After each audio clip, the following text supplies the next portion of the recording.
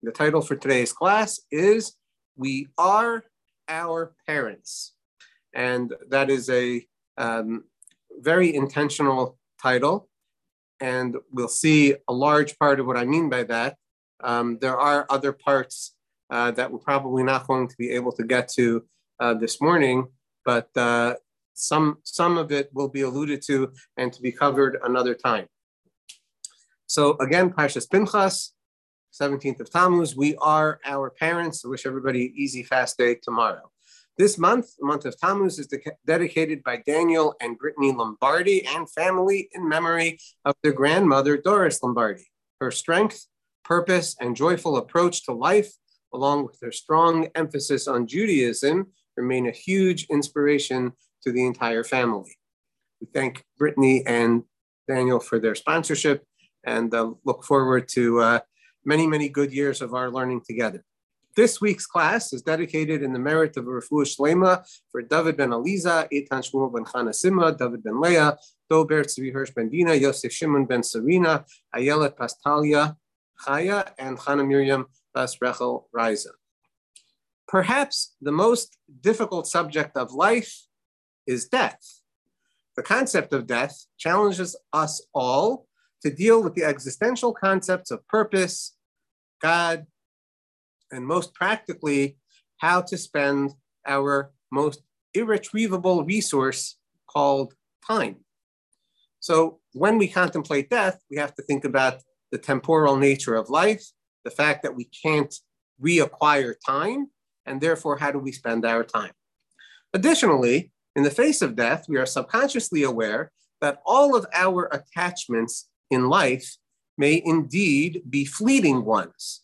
Thus, even our most precious relationships become major subjects of concern in that we wish to remain permanently attached to our loved ones, despite our knowledge that all life comes to an end.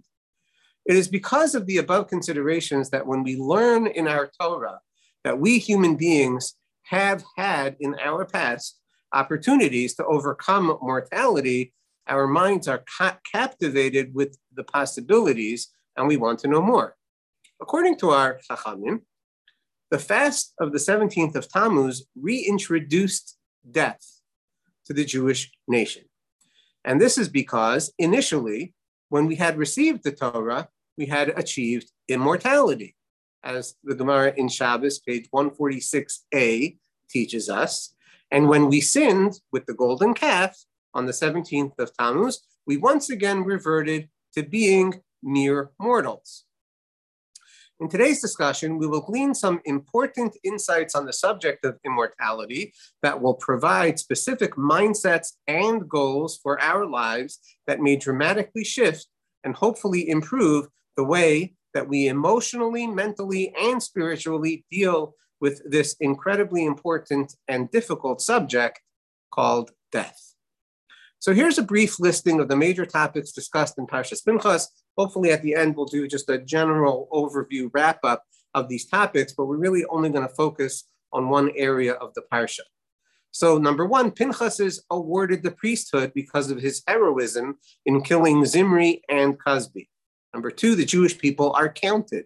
Number three, the apportioning of Eretz Yisrael by way of lottery. It didn't happen yet, but we are told that that's the way it will be given out in the future. Number four, Hashem agrees with the daughters of Tzalafcha that they should, yes, inherit their father's portion in Eretz Yisrael, as in fact they have no brothers. Number five, inheritance laws, meaning the way succession happens is described in this week's Parsha.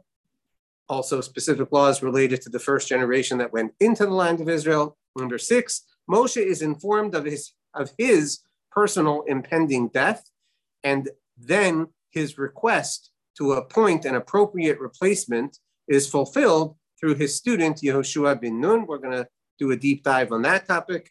And number seven, the laws of daily and Shabbos Musaf offerings, right? So daily Shabbos and Musaf. And then number eight, a long listing of the special holiday Musaf offerings.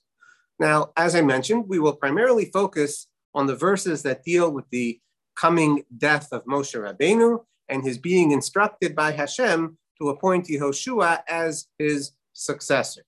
So the Torah tells us that Hashem said to Moshe, go up to these mountain or this area called Avarim, that are mountains, and that is where you should view the land that I have given to the Jewish people. When you have seen it, you too will be gathered to your nation, meaning you will die, just as your brother Aharon died.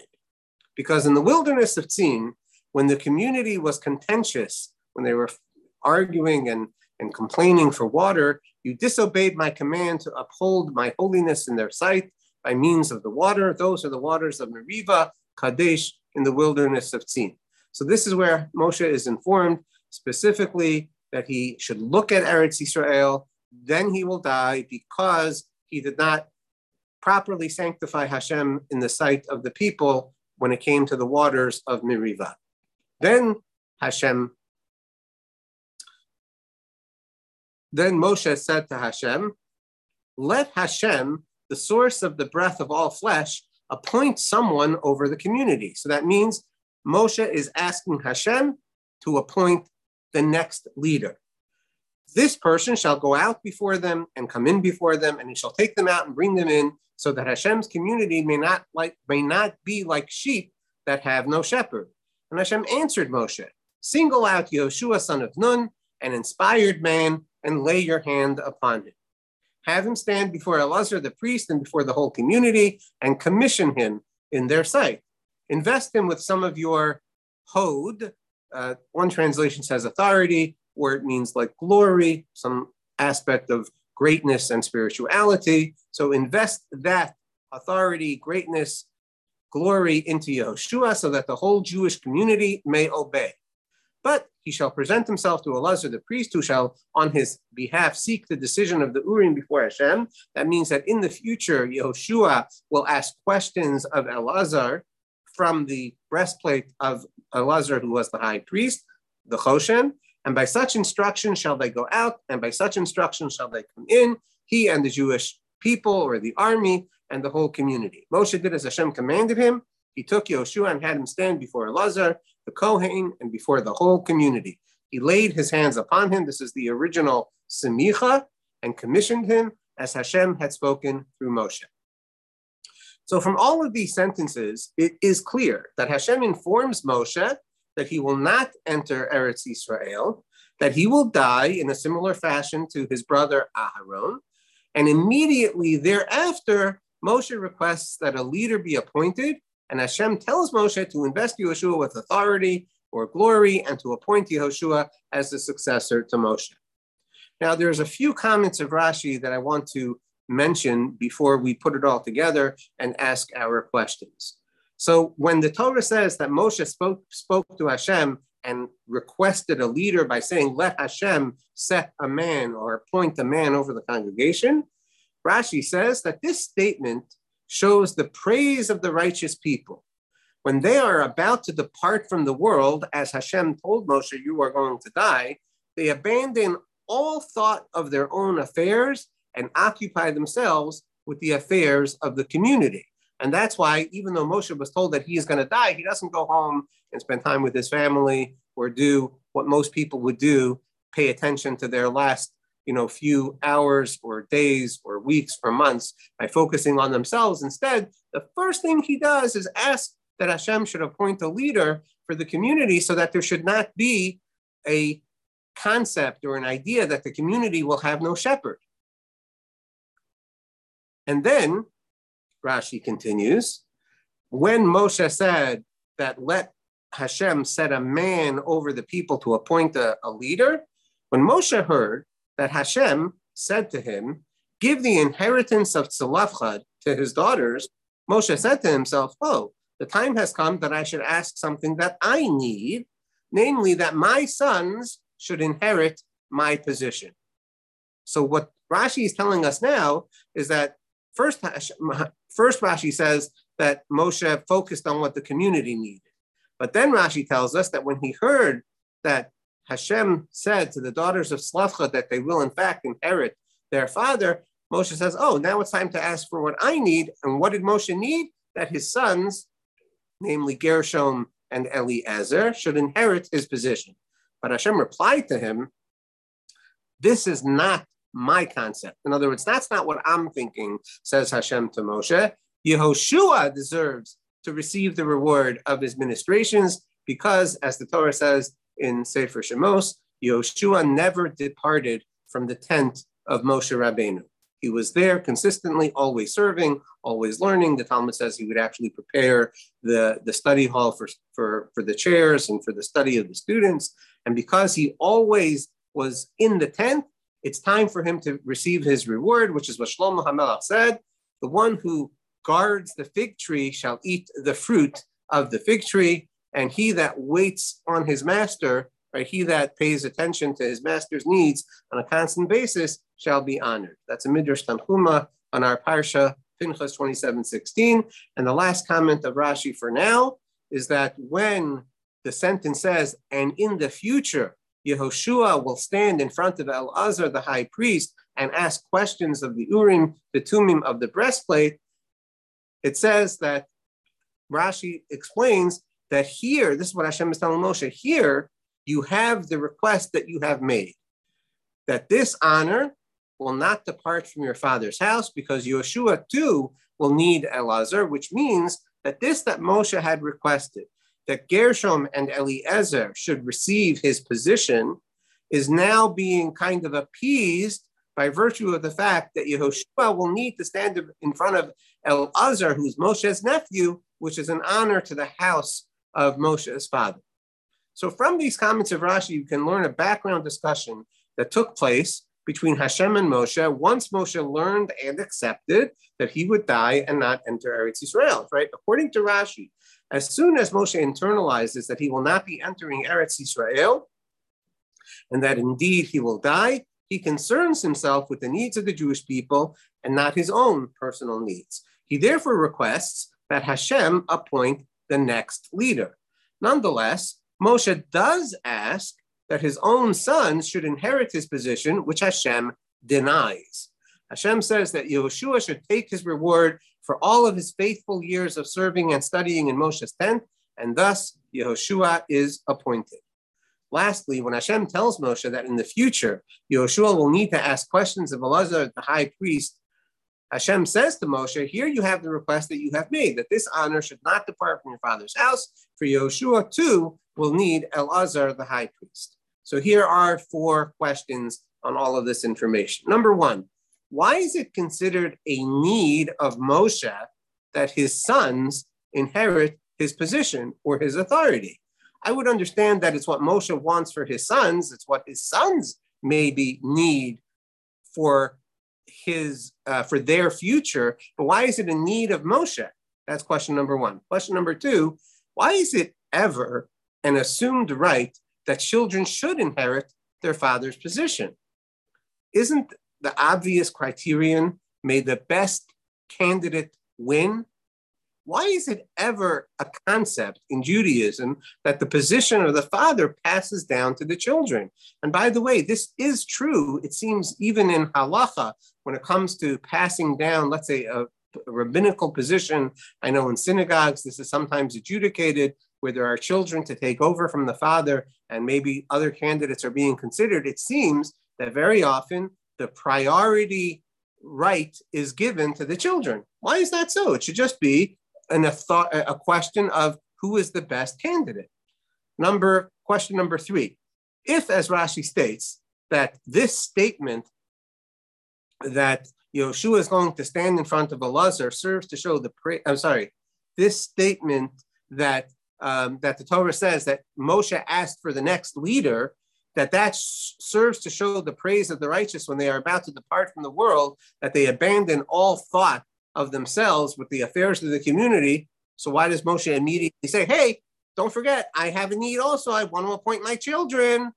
Right? It's literally almost back to back in Rashi, where one Rashi says, Moshe abandons all thought of his own personal household and pays attention to the community because he asks Hashem for a leader. But then he asks that the leader be his sons because that's his need. That seems to be an incredible contradiction.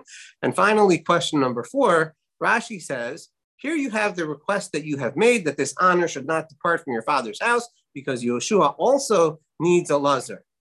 Well, quite frankly, that's hard to understand why that would appease Moshe Rabbeinu. How is this in any way mollifying Moshe for his children being denied Moshe's position? So I would like to begin our explanation by starting to understand a little bit about the inheritance laws and really what's happening with the daughters of Tzalafchad. We have a concept in Judaism called inheritance, which tells us something very interesting. I think most of us assume that inheritance laws are based on the idea that if a person leaves property, the people that are closest to him are entitled to inheriting that property. And I want to suggest that there's really something different that's happening in the laws of inheritance. Really, what's at the root of the laws of inheritance is that a fundamental aspect of a person's self passes into their children. And that this specifically means that a father or a mother passes themselves down to the next generation. And that means that in regards to the way that children live, they are meant to carry forward the roles and the mission of their parents.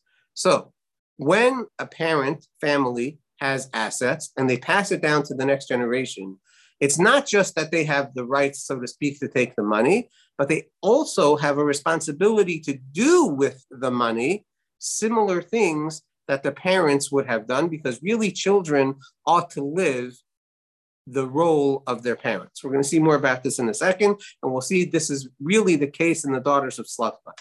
Now, for the sake of this entire discussion, we are going to consider a husband and wife as a team, as a unit, that they have a unified partnership, and that their mission is established together as a team, with the husband taking responsibility and leading the way, of course, with the wife deciding with him, as well as the two of them working together and assisting each other in this mission. We know this from many places. I don't want to get too deep into it now, but we know that ultimately the responsibility to carry out the mission devolves first on the husband, but it's a team that actually has to carry it out and carry it forward.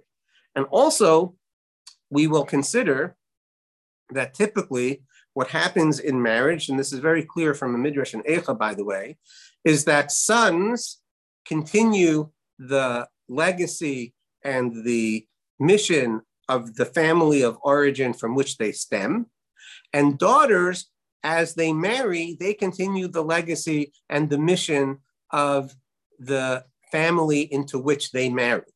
This is why it's commonly held that men, keep the last name and their wives take the last name of the husband. This is the way it is across the world. And this is really the way that we know that it exists in the Torah as well, which is why typically for the laws of inheritance, it's the sons that inherit. Women needed to be provided until they get married. That's taken care of in the Gemara. But the bottom line is that this is typically the way that the roles are shaking down. The way that the Midrash in Eicha tells us is that the sons are compared to the thighs or the legs of the home, and the daughters are compared to the wings. The daughters fly away and they build their husband's family, and the men, the sons, they stay and keep the house of their family of origin and that mission. That's the way it goes practically. It's also what we're told from the beginning, that the wife is an Ezer Kenegda, a helpmate corresponding to him, but ultimately they become one unit. And so therefore the sons are carrying out the mission of both the father and the mother. And then you have the way that families are built is, goes by the male side, and the women build the male side of the family. So it happens to be that the daughters of Tzalafchad were exceedingly wise and understood this. And this is why they prevailed. What the daughters of Tzalafchad said, and the reason that Hashem agreed with them, is they said, look, if our father had sons, so then our father's name and his legacy would be carried on through his sons. But he has no sons. And therefore, it must be the daughters that will carry forward the father's name when there are daughters, because otherwise we should be considered as if we don't exist. And really that would mean that, that our father's, our mother would be subject to the law of Yibum, because it would be as if she has no children. And Hashem agrees with them because daughters are, yes, considered to be children. But the point is that when there are no sons, the daughters do have the responsibility to take on their family of origin legacy, which is why in that generation, the daughters of Slafad were in fact not allowed to marry out of the tribe. They had to stay within the tribe because they really needed to continue the legacy of their family and of their tribe. So the idea that each generation lives and carries forward the mission of the previous generation is a gargantuan idea, and it really should change how we look at life in general. Each generation must carry forward the mission of the previous generation, the family of origin, as we've been discussing, plus devise and establish their own uniqueness and their own mission specific, so to speak, within the context and the umbrella of everything that's been built until that point. And so the concept that we know that we speak about all the time that really reflects this is the concept of a bayis ne'eman b'Yisrael. A bayis ne'eman means a steadfast, reliable house within the Jewish people. And what we're asking for or praying for or giving a blessing of every new Jewish couple that gets established in the Jewish nation is that they should be steadfast and true to the mission of the house of the Jewish people that came before them. Now, let me share with you, there's a very important sentence in the book of Ruth, which, as we know, is the story of the carrying forward the mission of the Mashiach, which says that Rachel and Leah, they both built Beis Yisrael.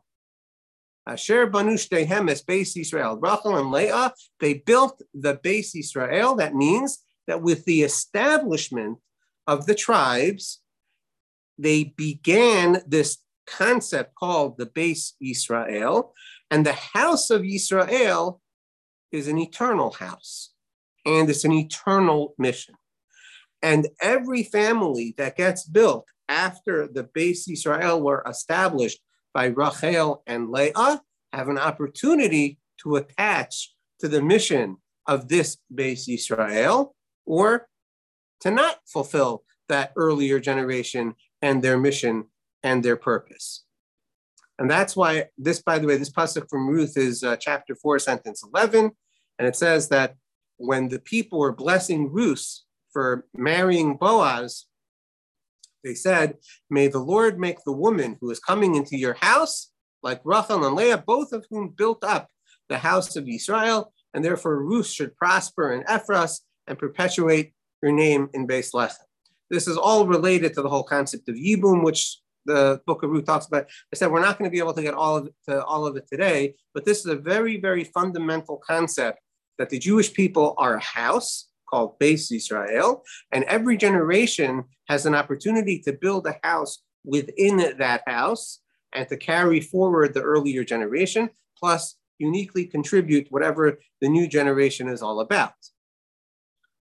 So, stepping into the role of our family, that means the previous position of our father or the role in the community that the family took, is a responsibility of the next generation.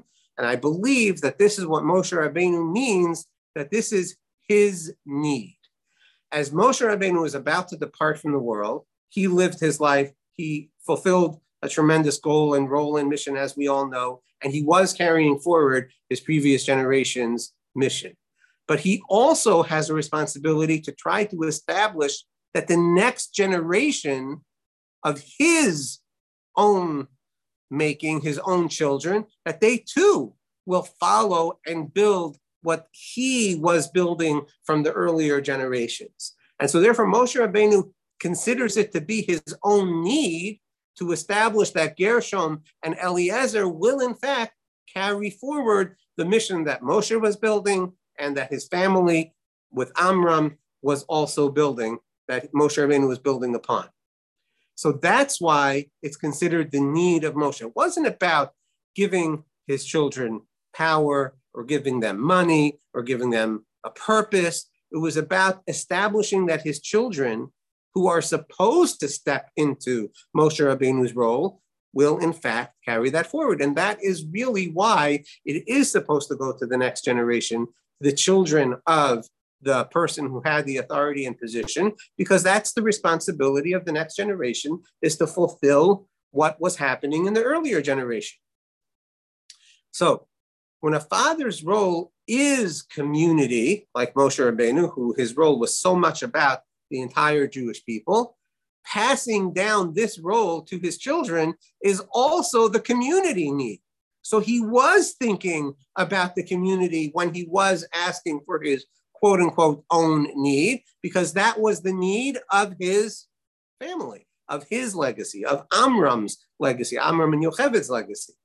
And what we also see so beautiful about the legacy of Amram is that the house of Amram, which by the way, the whole story with Amram starts that a man from the house of Levi went and took a daughter of Levi, namely Yocheved, right? That the house of Amram was committed to elevating the Jewish nation to fulfilling the house of Israel mission. That is why the Torah in Shemos is describing that Amram remarried Yocheved so that the Jewish people would survive and thrive at the behest of his daughter Miriam, as the Gemara tells us. But this is exactly what Amram was doing. And by the way, the name Amram means elevated nation.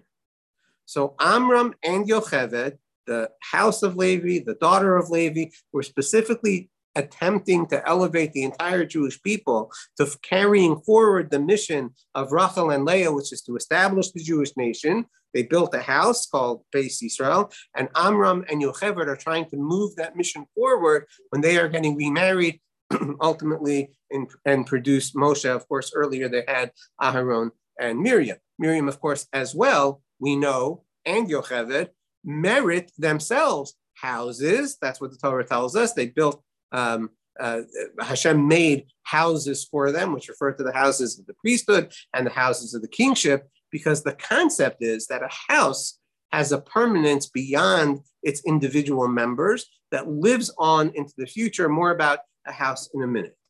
But Moshe is definitely appeased by the idea that Yehoshua, who will in fact step into Moshe's role and leadership, is going to stand in front of Elazar, because the house of Amram is being represented when Yehoshua stands in front of Elazar.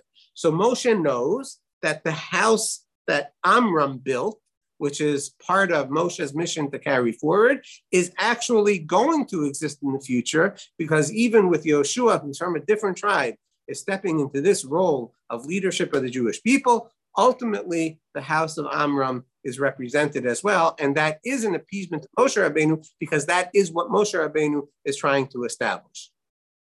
Now, we get to a fundamental question that I know many people often wonder about Gershom and Eliezer.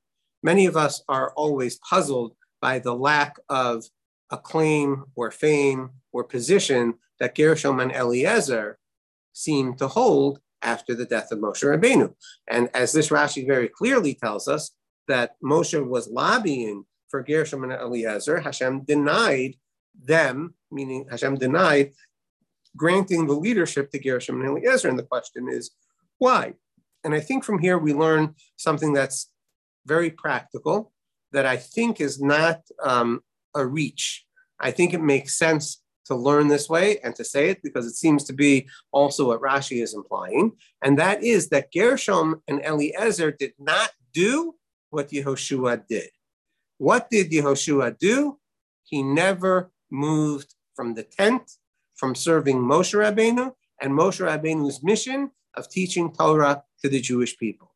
That is a role that Yehoshua lived his entire apprenticeship, 40 years of Moshe Rabbeinu in the desert. And therefore, we can glean from this that Gershom and Eliezer did not do that. Yoshua ben Nun did that. And from this, we learn that in order to step into the role of our parents, we can't be thinking of inheriting position. We have to care through their lifetimes about what they cared. Yoshua cared for the teaching of Torah to the Jewish people because that was what Moshe Rabbeinu cared about. And Yoshua was completely focused on assisting Moshe Rabbeinu in that task. That's what prepared Yoshua to be the next leader, to step into the role of Moshe Rabbeinu and to carry that mission forward for the rest of the Jewish people. Gershom and Eliezer did not do that. I'm not here to besmirch them and to say anything negative about them because it's all by inference. We don't know what they did. We don't really know what they became for the most part. But what we do know is that they were not in the tent, because had they been, then they definitely would have been chosen, because Hashem is specifically saying that Yoshua gets this role because of his staying in the tent. That is the reward for his years of dedication and service. But let's get a little bit more practical on that. That means that for us, thinking about who our parents were, thinking about the roles that they fulfilled, but also deeply thinking about caring for the things that they cared about, hopefully we have in the past, and hopefully we continue to do so now, there's a tremendous benefit that happens when we live with this perspective. The big benefit of us living with the perspective that we are here to build on top of earlier generations and their missions is that we begin to live with a deep realization of the eternity of the Jewish people and the fact that we are part of that eternity, especially when we take on the role of building the previous generation's works and mission. That's part of a mind shift that I think we all need to adopt. It is depressing to think about mortality. It is depressing to think about what happens next.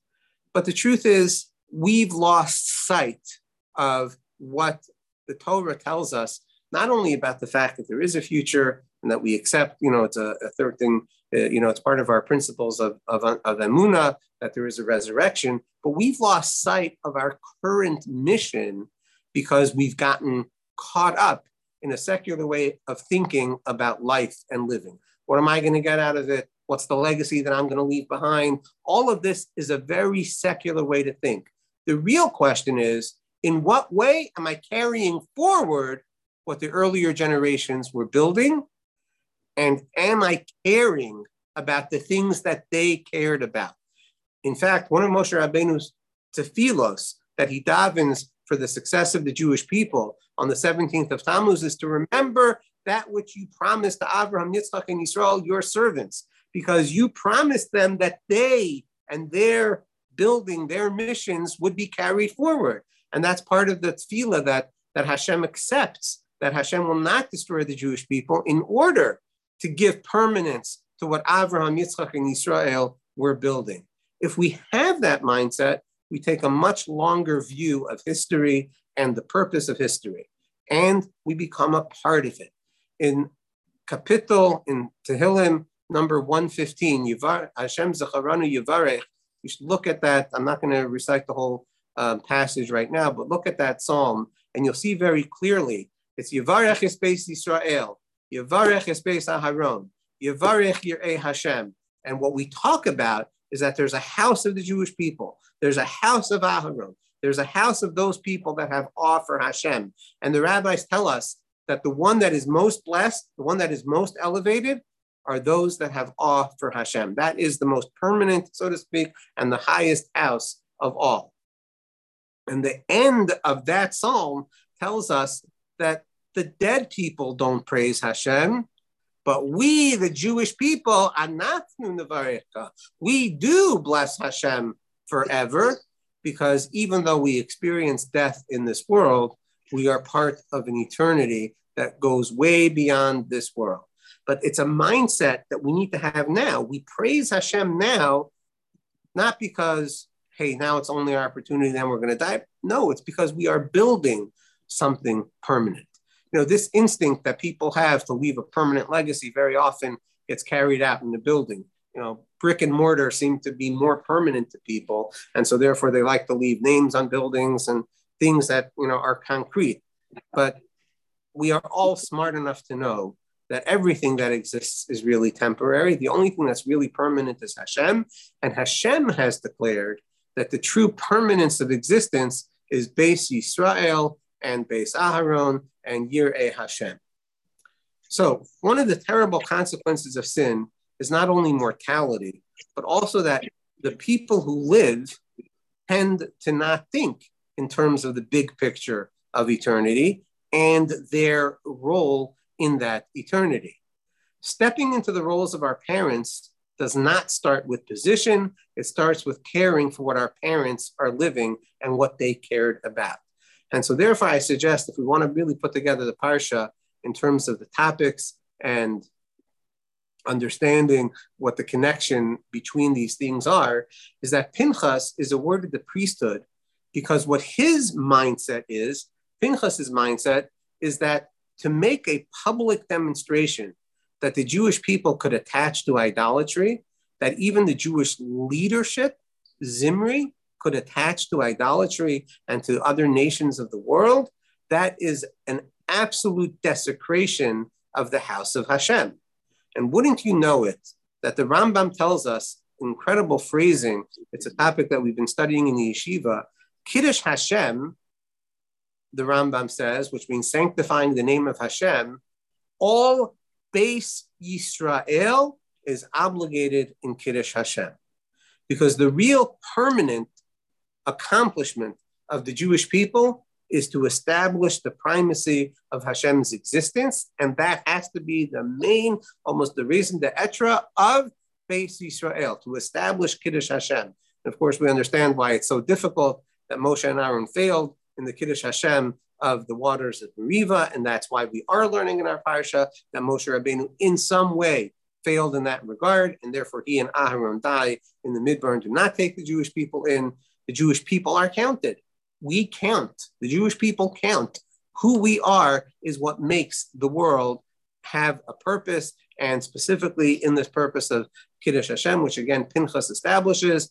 Pinchas has this perspective because he is a descendant of Elazar and a descendant of Aharon, and Pinchas thinks about the sanctity of the Jewish people, which is why Pinchas, who was Eliyahu, ultimately is the one who attends every Jewish circumcision, which is a major part of attesting to the truth of Hashem's existence.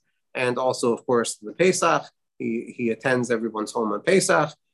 And that's also why we talk about in this week's Parsha, the ultimate inheritance of Eretz Yisrael by the Jewish people. As we've explained, Hashem agrees with the daughters of Tzlafchad that really they do need to build the role of their father when they have no sons. That's also what the inheritance laws are coming to teach us, Moshe Rabbeinu's death. And finally, the laws of the daily offering and the Musaf offerings are all about the special relationship that Hashem has with the Jewish people as represented by these days. And so I think that for us, practically speaking, and we'll get to questions and comments in a minute, for us, practically speaking, we need to really think long and hard about what are the things that our parents stood for. What did they truly build in their lives that has durability and meaning? It's not all about, a community leadership position. It's mostly about Kiddush Hashem, because what a Beis Yisrael really does establish is the recognition of Hashem's existence being absolute, and that we have a mission as a people to make the world aware of the existence of Hashem and to really try to advance the world to living in the reality that Hashem is true and real. That's going to be what the ultimate future is. And that's when we know that our mission will ultimately be fulfilled, which I think is why Rus is given this particular blessing, because it's in advance of the coming of the Mashiach that the Torah is telling us that Rus should build a home, just like Rachel and Leah built a home. And that home is the home of Israel, which is to establish the primacy of Hashem's existence in the world. So if we think about what did our parents do that was a real Kiddush Hashem? And we ask ourselves, have we stepped into that role? Are we building the future of that? That should guide us to a really good extent of what we should be paying attention to in our lives. And if we do that, it will help us to feel attached to the permanence of the Jewish people, help us feel attached to them, which everybody, struggles with because, it's a terrible thing. There is death in the world and we get detached from our loved ones. But to the extent that we all join together in building what the earlier generations did, we become attached to the previous generations and to the Beis Yisrael at large, which gives a tremendous comfort for our future and also gives us a direction for how to live. Any questions or comments?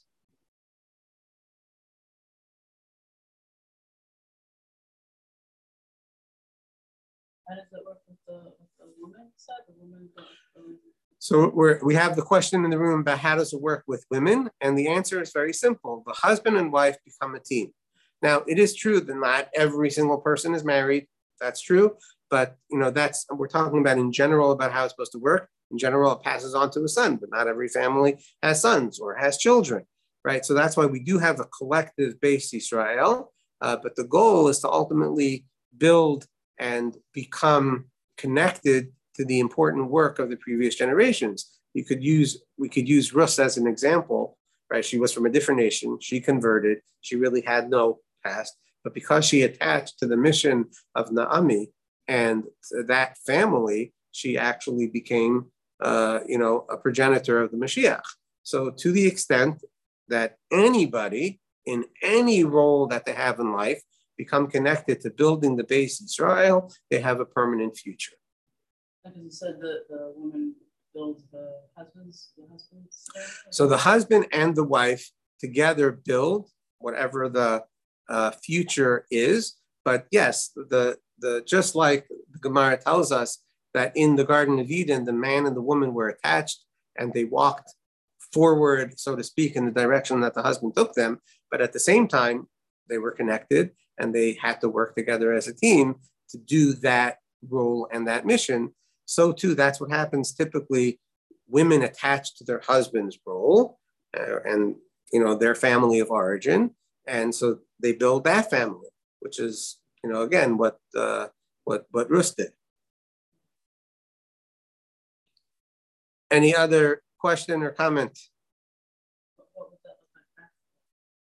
Meaning what? Like a woman building her husband. Like what would be a practical example? Oh, okay. We're asking for a practical example.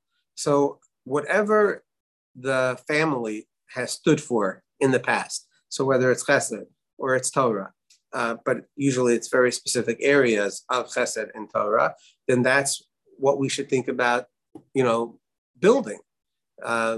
If, a family was very involved in helping orphan children or special needs children, right? That would be two very different examples, right? That would be something to continue building. If they're involved in education, that would be something to continue building. They're, involved in shul building and community building, that would be, a way to continue. All of these things should be, I think, looked at in terms of what did our parents do, what did our grandparents do, and think about what was the long-term contribution that they made, and what are we doing of a similar nature, because that's really our job. We have to be doing it on their behalf, and we also have to be doing it for the sake of the long-term Jewish people. So think about what did our ancestors really do. I think that, I just want to conclude with what should really help is that if a person is able to assess that and begin doing that, it provides direction, but also it gives a sense of, I wouldn't say immortality, but being connected to something that's much bigger and larger that should feel very grounding, very affirming, and give a person, a sense of tremendous comfort. And if a person can't find that, so to speak, in their past for whatever reason, that they've converted, they don't have a legacy from parents or grandparents that they know about, whatever the reason would be, then the thing to do would be to attach to someone who looks like they're building Beis Yisrael in a significant way and become part of that. And then they really are, becoming part of this much larger picture that David HaMelech is talking about in Psalms, that this is what Hashem blesses. Hashem blesses Beis Yisrael. Hashem blesses Beis Aaron and Yirei Hashem. And we get a feeling of tremendous exhilaration and living from that. Take one question here.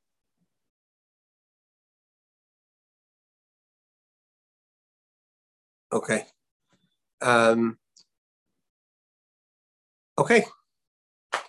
Very good, everyone. We have one more comment, sorry.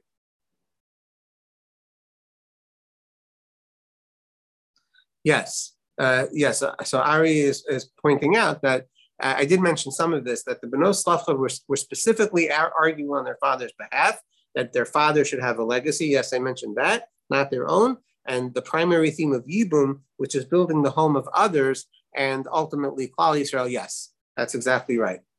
And we can all do that. Yibum teaches us how even when a person doesn't have it themselves, that somebody else should step in and do that. That's actually what it teaches us. That's part of the connection that we have to each other as Jewish people. And Hashem gave us the ability to act on other people's behalves in a very significant way.